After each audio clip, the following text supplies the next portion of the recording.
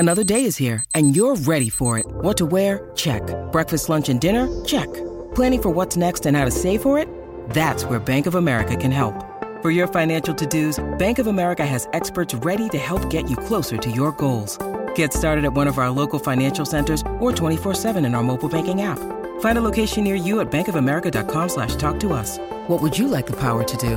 Mobile banking requires downloading the app and is only available for select devices. Message and data rates may apply. Bank of America N.A., member FDIC.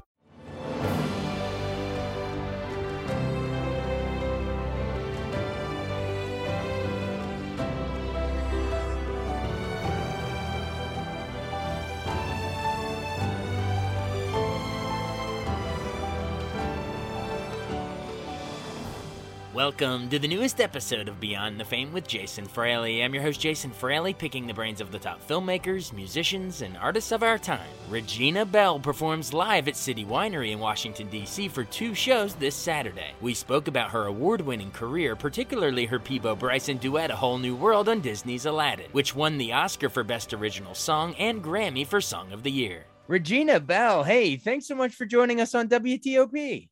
Thanks for having me, Jason. I'm so glad to be here. Now we're talking because you're going to be coming to the City Winery in DC on Saturday, April 23rd. I believe there's 2 shows. I think there's an early show at 6:30 and then another one at 9:30. So 2 chances. That two chances correct. To see you. What do you have a new album you're going to be performing here? Or is it sort of like a greatest hit sort of thing, or a little of both? Well, it's not a new album, but I do have some newer material. So I'll be doing some not so old, some old, and some covers. So we're just going to cover the gamut. DC is certainly like home for me. So I'm looking forward to being there. I've actually never been to the DC City Winery. So this is going to be a first for me. So I'm really excited about, exploring new territory in my homeland. So it's going to be great. Now, why do you say DC is like home to you? Because you were born in Englewood, New Jersey, right? But why do you say DC is like home to you? Well, because I performed there so many times, from Constitution Hall to all around the Virginia, DC, and Maryland area. So I've been throughout those 3 areas so often that I really kind of look at that as being home. Right. The home away from home. Yes, absolutely. I love it. Yeah. So true fans, really true fans. Oh yeah. Between, you mentioned Constitution Hall, I'm sure like Kennedy Center, all kinds of places where your music is just beloved, bouncing off all these hallowed halls around the nation. Thank you so much. Great. Well, I'd love to talk about sort of your career journey, but really quick, how have you spent the last 2 years? It's been insane with, all the pandemic and all these, concerts, live music basically kind of grinded to a halt for a while. So when did you get back out there? Well, honestly, during that time, I did some virtual concerts. We all tried to do what we could to, please who we could and try to lift up who we could. And that's the DMV area included. It's just a really interesting time, right? Because we've never seen anything like that before. Certainly not in my lifetime. And it's certainly not anything I would even, I couldn't even imagine it. So, those 2 years were difficult. I lost my dad during that time. Oh, no, I'm so sorry. Yeah, thank you. Not to COVID, to cancer, another bad C. But nevertheless, it was a really trying time. Many of us lost loved ones. Many of us had trying times, and many of us had just anxieties with just the whole lockdown of not being able to do things as we normally do. And I think, we're probably a spoiled society in that we have so much that we take for granted. And when those everyday isms are taken away and you got to kind of live without it, you become more and more thankful when you get a chance to get back and say, oh, wow, I'm back outside again. I'm in the grocery store again. Right. It really has taught us to really appreciate everything and not to all those things we took for granted. Every little thing was sort of stripped away and brought down to its basic core. And now we're slowly going back out, and you sort of, you see the world anew, like, wow, this was here the whole time and I didn't appreciate it before. Right. And so I'm thankful that I had resources, like I had the AARP Couch Concert series, which was amazing. And I did it alongside with many of my friends in the industry. So that was just out of this world, both gospel and R&B. So that was pretty that was pretty amazing. So I had outlets like that to not just be kind of just stuck at home and just not doing anything. So it gave me an opportunity to go in the studio with my band and do, a live concert. And so you got an opportunity to stretch your wings a little bit. So I'm very, very thankful for those type opportunities. And I believe a few songs for South Africa for Father's Day. I did some things for Sherm. So I got an opportunity to do quite a few concert opportunities virtual, but I have to tell you, Jason, it really is not the same. Yeah. It really isn't. It really isn't, which is why it's going to be great for everyone to see you live at City Winery. Well, you mentioned that DC was your home away from home, but I want to know more about your actual home and, growing up in New Jersey and, back in the 60s. Like, how did you get into music in the first place? Like, what artists did you listen to? That kind of thing. Well, I'm really a 70s baby. I was born baby. in 63. So most of my memories really are surrounded around, late 60s, maybe, but really 70s. Right. But my greatest, I guess, memories and the artists that I attach myself to in my early years would definitely be like Pastor Shirley Caesar. That's my first one. She stands beyond everybody. And then Donny Hathaway, Billie Holiday, Nancy Wilson, the Manhattans, Blue Lovett specifically, Gerald Alston, just in terms of learning how to, Blue did a lot with teaching me how to, in my later years, teaching me how to talk to an audience and develop a character with the audience, a relationship with the audience. Gerald Alston taught me a platform musically from which to stand. So Nancy Wilson taught me about ethics, what counts in the industry as an artist. And so I had some really great people that I gleaned great knowledge from. And when I tell you I sat at their feet and got all that I could get, I absolutely did. So, and again, listening to people like Billie Holiday and Donny Hathaway and the what I call Billie Holiday is to me, the epitome of femininity. And then listening to the powerhouse of Donny Hathaway, to put those two entities together and form and find Regina in the middle. I think I did myself a great service in doing that. So. Absolutely. Yeah. I'm glad you found Regina's voice in the middle of all of that. And yeah, didn't you, I mean, you mentioned the Manhattans, didn't you do some duets with them? And is that how you ended up getting signed by Columbia? Like fill in our listeners on how you ended up, doing those early recordings and how that got you signed for your debut album. Well, it's really an old story, but basically, let's hear it again.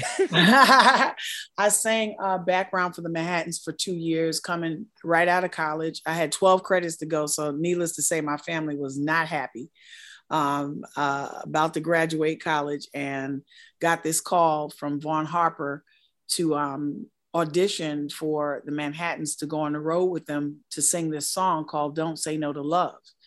And it would have been the first opportunity for them to have a female vocalist on tour with them. And after 3 days of auditions, I got the job. I was the last to come in and I got the job. So I was really excited about that. And for 2 years, I was only slated to sing the one song, but I took the opportunity to learn their entire show, complete with the steps and everything. And so I learned background parts for all of the songs. So I basically was on stage the whole time. And, during that time, like I said, I was getting an education on how to do this and how to do this the proper way. And 2 years in, they were about to do Carnegie Hall. And they allowed me to open. Blue allowed me to open. And I opened with Anita Baker's You Bring Me Joy. And after that, Joe McEwen from Columbia Records, who was the A&R person at that particular time, asked me if I wanted a record deal. And, of course I said, yeah. So, and the rest is pretty much history. I paid a lot of dues coming in, but I have to be honest with you, God was just really shining on me that night, because I literally didn't have a demo tape. I didn't have a 8x10 glossy. I didn't have a bio written up. I didn't have anything. But at the end of the day, I got signed, and well, the real work started after that. Yeah, exactly. That first album, All by Myself, you had a couple songs people might remember, So Many Tears and Yes, Show Me the Way. And then I believe that same year, I guess in 87, tell me about when you meet Peabo Bryson to do Without You. I know we have some other songs of theirs, hint, hint, that everyone knows. But tell me about that first one, Without You. What was your initial reaction? When I tell you that was crazy, because Peabo was somebody who I absolutely loved. I met him actually at Rutgers, where I was going to school in New Jersey, because I was over the entertainment for minorities at Rutgers University. And so I got him and Phyllis Hyman for our Kwanzaa festival, our pre-Kwanzaa festival. And I reminded him of that when I met him. And he had come there with Roberta Flack. And I was I was so blown away that night when they came to perform, he and Phyllis Hyman, because they were like two of my all-time favorites. I mean, I call my basement chops, all of my bottom, resonance, all of the bottom notes. When you hear me sing anything in the tenor registers, is totally Phyllis Hyman. And so listening, getting an opportunity to actually perform with him and record a record with him. I mean, I can't even tell you. When we were called for it, it was for the Leonard Part 6 movie. And it's so funny, because that was the most popular thing about that whole movie, was that single. It outshined the movie itself. Right, because the movie just totally bombed. But, I was so glad to be a part of it, because, I got a chance to work with someone who I totally admired, and, I still think the very world of. Well, in that case, maybe the song Without You was bigger than the movie Leonard Part 6, but Hollywood redeemed itself a little bit with Aladdin, because the movie itself and the song were equally massive. So there you go. Yes. on that one. So you and Peabo Bryson reunite to do A Whole New World. Man, that song, do you agree? I mean, even after all these years, I mean, I think it's one of the greatest, if not greatest, Disney songs ever. I mean, do you agree? I think it may still be the biggest song, the biggest Disney song. I'm not sure. You can correct me if I'm wrong. If it's not, it's definitely in the top 3, I want to say, of Disney's biggest songs ever. And I'm really, really, really honored to be a part of such a legacy. To be able to, I think one of my highlight moments was being in the Macy's Day Parade. I had watched it, for so many years as a kid. We would be at my grandmother's house I played tuba in high school and grade school. So, you know, after the parade down down Palisade Avenue in Inglewood, after we did our parade with the band, I would, you know, make my way over to my grandmother's house because it would be, we would have Thanksgiving dinner at her house. So I had to make my way over there to help her with, you know, cutting potatoes and, you know, rolling lemons for the tea or whatever. All the Thanksgiving stuff. Yeah. Yeah. So I watched I watched everything, and then having an opportunity to actually be a part of the Macy's Day Parade, I lost my mind. So, you know, after winning the Grammy and then coming back years later and getting an opportunity to sing on Broadway with the cast. Oh my goodness. When I tell you that song has opened so many doors for me, for so many dreams to come true. It's just remarkable. Just eyes have not seen and ears just have not heard the amazing things that God has just, the doors that he's opened for me to be able to walk through. It was a magic carpet ride for your whole career to come. I mean, open to so many doors. Well, real quick before one more on that one really quick though.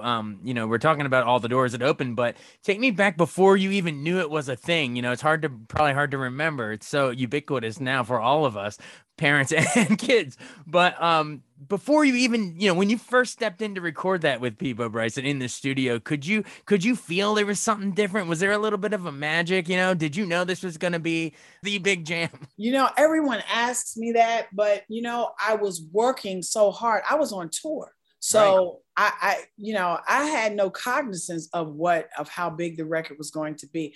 I actually had bronchitis the day I recorded it.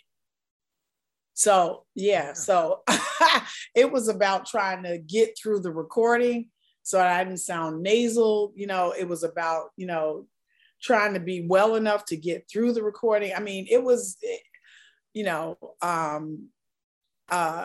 just hats off to really, really great writers, Alan Menken and Tim Rice, for just amazing gifts to put together a action-packed song, just a powerhouse song. When I went in the studio, both Peabo and I knew hooking up with him was going to be amazing because he had already proved himself with Beauty and the Beast. So my position was, if it's not broke, don't fix it. So, you know, I knew that we had a great shot at having a powerhouse song. But I had no idea. I had no idea the song was going to be that big. When it was like the first platinum record and then the second, I was like, wait a minute. Okay, wow. You know, I mean, just amazing, just amazing. And to be number one for so many weeks, just amazing. Very amazing. And you know what I love about it too, and this is just personal preference, but what I love about it is the song actually factored into the movie. It was a major moment in the movie, and then you guys sort of do a radio sort of version during the end credits. Whereas, so they worked hand in hand. Whereas I feel like a lot of Oscar-nominated songs, especially nowadays, it's like some song, some famous artist tacks onto the credits, but it's not even in the movie at all, and then it gets nominated. But, you know, like, I hate when that happens. I love that your song actually is a major plot point in the movie. That's just the movie critic in me. I love that. Yeah, Memories of Oscar night and Grammy night. Gosh, it won Song of the Year and Best Original Song at the Oscars. But any memories of those awards ceremonies? Face hurting, smiling so hard, face just hurting forever. You know, just again, just surreal. There's just nothing like it. I think the only thing that compares to it, and that maybe supersedes it, is to hear people say that I played your song, and when I was dealing with depression. And the song helped me to rise out of where I was. I think that's that because to me, that is the essence and the job of what music is. It is for the soul. It is for the spirit to rise out of that place, you know, to take you to a better place. It's a healer. You know, it's supposed to provide something. It's supposed to do something. And so to hear people say things like that, and to have fans in a song that range from 8 to 80 is unbelievable. So, you know, again, eyes have not seen, our ears have not heard. It's no way you could even imagine that it would do such things. But, you know, again, I'm thankful to the writers. I'm thankful to the fans. I'm thankful most of all to God that I got the opportunity. Columbia Records, Sony Records, thank you for the opportunity to be able to record. Disney, Peabo, thank you for the opportunity to record such a wonderful, wonderful song. And to all the musicians and everybody who was involved in making the record, even years later, it still touches the hearts of people in such a magical way. Oh, it's an all-timer. It's an all-timer. Well, it wasn't, you know, so a lot of our listeners, you know, they hear your name and of course they're going to think of you and Peabo and A Whole New World. But we got to remind people. I mean, there's been plenty of other big ones. Like I think you got nominated for R&B vocal performance for "Make It Like It Was." I did. Several of your albums too. Believe in Me, This Is Regina. I mean, you've gotten some love from, you know, and acclaim for a bunch of other stuff. Do you have something that's not A Whole New World that, you know, maybe if our listeners is hearing this that might only know you from that? Is there something else that you'd be like, hey guys, go check this out. This is actually my best thing. I think my very first gospel record is that's some of my best work, and my Lazy Afternoon CD, the jazz CD I did with George Duke. That was probably, those two were probably two of, even though I finished the Lazy Afternoon CD in 10 days, I still think it was one of the most difficult because of my, where I had to be mentally. We recorded all of the songs live. So there was no going back and fixing this and going back and doing that. We recorded everything straight down. And so, and that was because it was a little bit of intimidation because I was working with George Duke. I mean, literally, I come into his studio and I ask him, you know, like, dude, do you know who you are? And he's like, do you know who you are? I mean, that's how much I look up to George Duke. I mean, he's just, and and I'm talking about across the board genres. I mean, from jazz to R&B to gospel. I mean, he plays gospel as well as he plays jazz.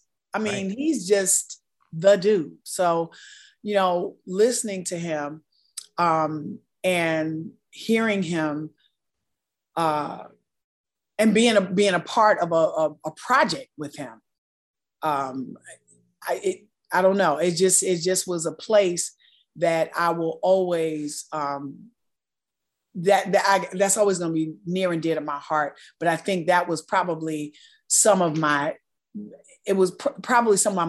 most challenging work, that and my first gospel CD. I think those are two of my most challenging pieces. Cool. So everyone check out Lazy Afternoon, your jazz album. And then what was the gospel one you mentioned? What's it called? What is the first gospel record? That is hilarious. That's why I'm asking you. I would think you would know.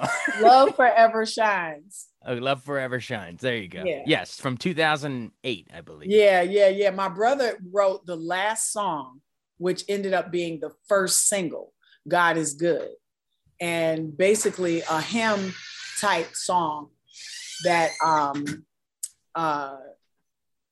that actually takes us back to a cappella with no music, no, you know, just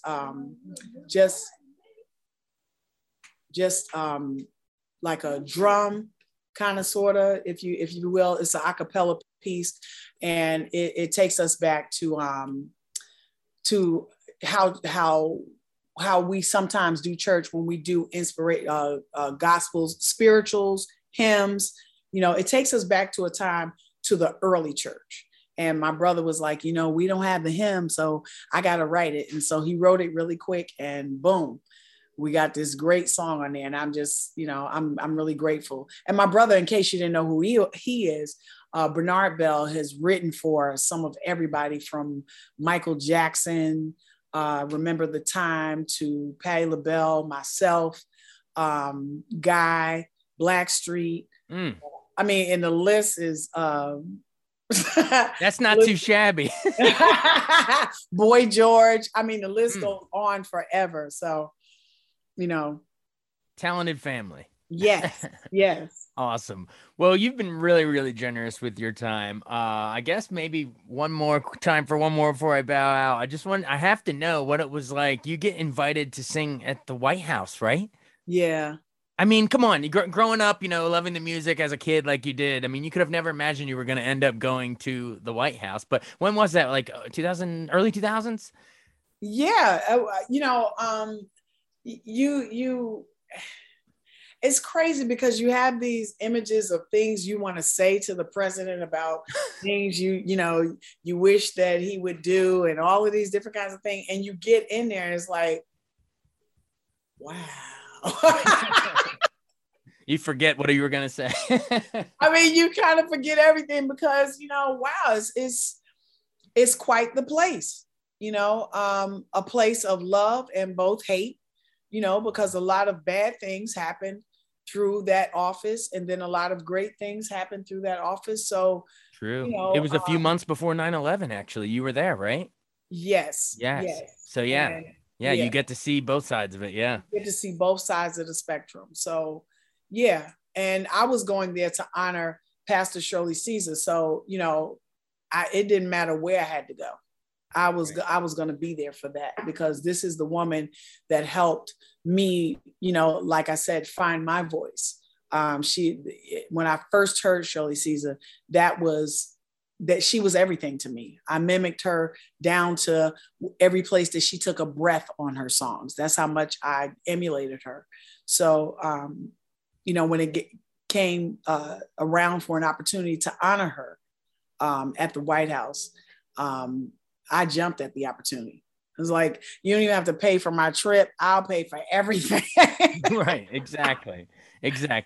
Well, I bring it up because it just shows, how the legacy that you had, that you got asked to perform at the prestigious, the President's Place. I mean, that just shows you made it. You made it. Yeah. Thank you. But I really, really, really want people to come out to this show on Saturday. It's going to be amazing. We got 2 shows, and I really need y'all to buy. We still got some tickets left for the second show. I think there's only a few tickets left for the first show, but the second show, we still got a lot of tickets. So I really want you all to step up and, get those tickets. I promise you, it's going to be a night to remember. Awesome. Yes, it's a show. I believe the first one, I think, is at 6:30 or something. But if you have an opportunity, if your schedule allows, try that second show at 9:30. Yeah, there's a little more room in there because we don't have the sanctions on time. Exactly. Where we got to turn over the show. Although I'm not gonna hold nothing back on that first show. I'm gonna give you everything I got. 2 great shows, but pick whichever one you want to go to. Again, it's the acclaimed Grammy winner, Regina Belle, coming to the City Winery in DC this Saturday, April 23rd. So get your tickets now, citywinery.com. Hey, Regina Belle, thanks so much for doing this. This is great. Thank you, Jason. I enjoyed it immensely. I'm coming back. All right. Sounds good. Take care. Bye-bye. Thanks so much for joining us on Beyond the Fame with Jason Fraley. Remember to hit the subscribe button and give us a 5-star rating if you like what you hear. We'll see you next time.